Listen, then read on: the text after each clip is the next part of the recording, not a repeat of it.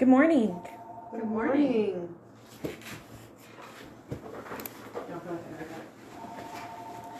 I actually don't know that we're live. Now we're live. Good morning. Good morning. Happy April. Happy April Fool's Day. Yeah, I don't do pranks. So. I don't either. But, you know, happy day to those who celebrate and observe it. April is just April. It's so weird. Like, March went so fast. It's just a little bit crazy.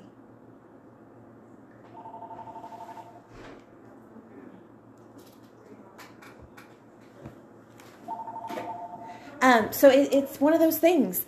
What I thought was really crazy is that Beverly Cleary died last week. She was 104. She was. She lived a good long life. She lived a good long life. She really did. And impacted many, many people. Yeah. I don't know. It's just kind of crazy because it's one of those people you grow up reading. I think I read every Beverly Cleary book I could get my hands on. I know I did. And I'm much, much older than you. But I'm not 104. I don't know. I was telling my mom about it, and she was like, "Man, you know, she was old when she started publishing books." And I don't know. It's kind of amazing because she wrote, you know, a lot of books, but just kind of an interesting approach to writing. And my favorite thing I saw was the young author writing a letter to the old author, to Beverly Cleary. That was Kate. How do you pronounce her last name? DiCamillo? Yeah, I have no idea. On Facebook, wrote a letter to Beverly Cleary at how she had impacted her young life, and then she grew up to become an author, and that was awesome. It was precious, yeah. I saw that. That was really good. Yeah. It was one of those, like, moments. And it reminded me of, like, Dear Mr. Henshaw, where he writes the author all the letters, and it just cried a little bit. Been one of those weeks. Anyway, so does anybody have a favorite Beverly Cleary book? Because I do, and I picked it out. So my favorite, well, it might be Ramona and Her Father, because that's the one where she gets all the, like, little balls stuck in her hair and they have to cut them all out. But The Mouse and the Motorcycle, where he has to, like, put the aspirin in his mouth and, like, carry it. I love it. It's my favorite. Hate mice. I'm kind of thinking I've got Mouse and the Motorcycle mixed up with Stuart Little. Different author. Yes, it is a different author, but when I think about it, did Stuart Little, did he ride around on a motorcycle too? He had a little car. I don't recall. I guess it's time to refresh myself on those. I don't know. Yeah, we may have to pick some of those up, especially for summer reading coming up. That would be kind of fun to. Well, I know Stuart Little was the one that went on the boat ride in the boat race, right? I believe so. Yes. Okay, so maybe I do have them mixed up. Okay. I don't remember. I am older. I don't remember them all clearly enough, but no pun intended. Clearly. I'm sure, though, that somewhere in my boxes in the garage I still have a copy of Ribsy from my childhood. So maybe it was my favorite. I don't know for sure. Ramona the Pest. Ramona the Pest. Yeah. Such a classic. Yeah. I always felt Ramona on, like, a visceral level, you know, like being a younger sibling and just, like, being really annoying. Just like, yes, those are my people. Yeah. All right, ladies, what have we got? I know we've got lots of books to talk about today. I was home sick for a number of days. Not COVID. I got tested. Woo! Negative test. I read Pine Island Home, which is a fairly new juvenile fiction by Polly Horvath. She's the author of a Newbery Honor book, Everything on a Waffle, which I have not read but would like to. That sounds This fun. came out in November of last year, and I was the first one to check it out, so it is fairly new. It's about 4 sisters who were actually raised as missionary kids and traveled all over the world. But when the book begins, they're in Borneo, but their parents have been killed by the tsunami in Thailand. Oh, no. And so someone comes to care for them until they can find relatives that will take them, which basically doesn't happen. They do find one elderly aunt that has a little farm on this Pine Island place, which you get the idea is maybe up in New England, in that type of, on the shore. But when they arrive, she has died. But the girls decide, the oldest sister, who is 14, decides that they are going to make it on their own and just sort of pretend they have a guardian. And so they enlist a grouchy old neighbor to say he's their guardian if it's necessary, or to show up at their house if someone comes, if they will cook him dinner every night and pay him $20 a week. So this goes on for a while. There's lots of things that go on, lots of emotion, which I guess I like in a novel, but very resilient little girls that work hard, work together, keep their house going. But eventually, of course, they have to have an adult to come in and help them. And all turns out well, even though they never get over, it's going to be sad they've lost their parents.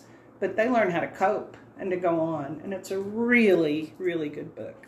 I really enjoyed it. Sounds it could be an upcoming Book Wizards offering. Ooh. Could be. Fun. That would be a really good one for Book Wizards. Yeah, absolutely. I like that one. It's really good. Well, speaking of book clubs, our After Hours book club this month read The Wicked Sister by Karen Dionne. And I'm telling you what, that book was good. And which we had our meeting on it Tuesday, and everyone that read it, we were all talking about it. It was hard to put down. Once we got started, it was getting anything else done was the problem. But it kind of goes from character to character from in each chapter. But it talks about the mother in the story. Her name is Jenny. Jenny. And in her perspective, she talks about a daughter that is a little off. Let's put it that way. She's a little off. And there's some events that happen through the book that she kind of wonders if her daughter might have had something to do with. And so they decide to move off into, it is a family, like hunting lodge almost, in the middle of 4,000 acres. Mm. And it's just a little secluded place. You've got to know where to turn to get to it kind of place. And so they move off to this place. The mother does research on black bears, and the dad does research on amphibians and freshwater life. But that is mom. The youngest daughter had been put in a mental institution because she thought that she was the reason her mother and father died. She kind of disappeared for a couple of weeks after their death, and she keeps having visions of shooting her mother. And anyway, to make a very long story shorter, it is a very, very good book. The sister does find out that... no spoilers. I'm not spoiling it because it gives it away. It gives it away in the beginning. Okay. I won't say. Okay. Well, just you've been Is it on the talking back of about the it book? for a while? So, without spoiling anything, did it turn out how you thought when you were telling me? It Fair had question. a good little twist. It did turn out how I thought, but it had a good little twist added to it. So it wasn't too predictable. No, it was not predictable. Yeah, Good. You've been Well, really interested in yes. this and talking about it for a while. I had many different scenarios, which of course in any mystery you try to figure out, what the twist is going to be, because in the beginning it does tell you who did it. You know, obviously the book tells you who did it, but it was anybody who would be interested in that. I like Hannah said, I don't want to give too many spoilers because I can talk about a book, but it is a very good. Yes, and it's called The Wicked Sister, and it was really good. Good. Awesome. And y'all are reading what this month? Handmaid's Tale. Ooh. This one's, as Miss Kristen put it, a dystopian type novel. Yes. In a really, not to sound feminist or anything like that, it is really a man-made world in this story. It is governed by men that believe that women really don't have a place in this world. That's the way I feel. Anyway, but it's about a woman who is forced into becoming a handmaid, which in this story, all of the women who can birth children are forced into this so that they can become a handmaid for the wife and husband. It was, I've watched the series on it. It's a very good series. And this is a book one of, I think, 3 maybe. I know for sure 2. She just came out with a new book, was it last year? Kind of somewhere in there. tying that up. Yeah, the Testament. Yeah. Yeah, and I think this So it's one's a 2 book. actually from the 80s. Yeah. Because it's a classic. But But it's a very good book. yeah, Margaret Atwood. If anybody's interested in joining us for after hours, just give us a call and we'll get you a book. Yeah. Absolutely. It's a good one. So Miss Kristen, what have you got? Well, so I don't really read books all the way through. I kind of just pick some up and read a little bit every once in a while, and then I need to change it up. So I've got Under Pressure by Lisa Damour, PhD. Just kind of talking about how young girls, as opposed to boys, have a lot more anxiety, and it's just like really good information, especially as a mom. And there's Embrace the Suck, Brent Gleeson, about Navy SEALs, and that's kind of their motto, Embrace the Suck.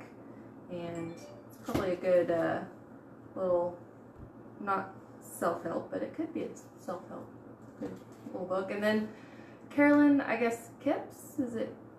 Yeah. No idea. I was trying to listen to it earlier on my phone to see how to pronounce it, but You, there's the series You. We have that to rent also, but the book, it's a little more racy than the series on TV, which is still racy a little bit, but it's just so interesting how it's like this guy becomes obsessed with women easily, and he almost seems like a good guy, and he tries to rationalize everything he does and how stalkery he is and murdery he is, but he and you're like kind of rooting for him, even though he's this terrible person, but he has some good qualities. So it's pretty good, but it's definitely on the adult side. Absolutely. Well, that's a good roundup for this week. So, come and see us. We are going to be opening up here in just a minute. And We got Easter this weekend. got Easter this weekend. Come find a book so you can curl up with one after Easter. Homeschool Friday dinner. tomorrow. Homeschool Friday tomorrow at 10. Meeting at the city park. Meeting at the city park. It'll be good. There's still some cute little take and makes for the kids, some Easter activities. Absolutely. Got crafts and all different kinds of stuff to take home. There's a really good stress relief pack over there for adults too. Yes. Is it still out there? There's one left. There's one left? Yeah, Okay. I think they I'm sorry. got taken yesterday. They were a bunch until yesterday. Absolutely. Alrighty. Well, we will talk to you guys next week. All right. Bye. Bye.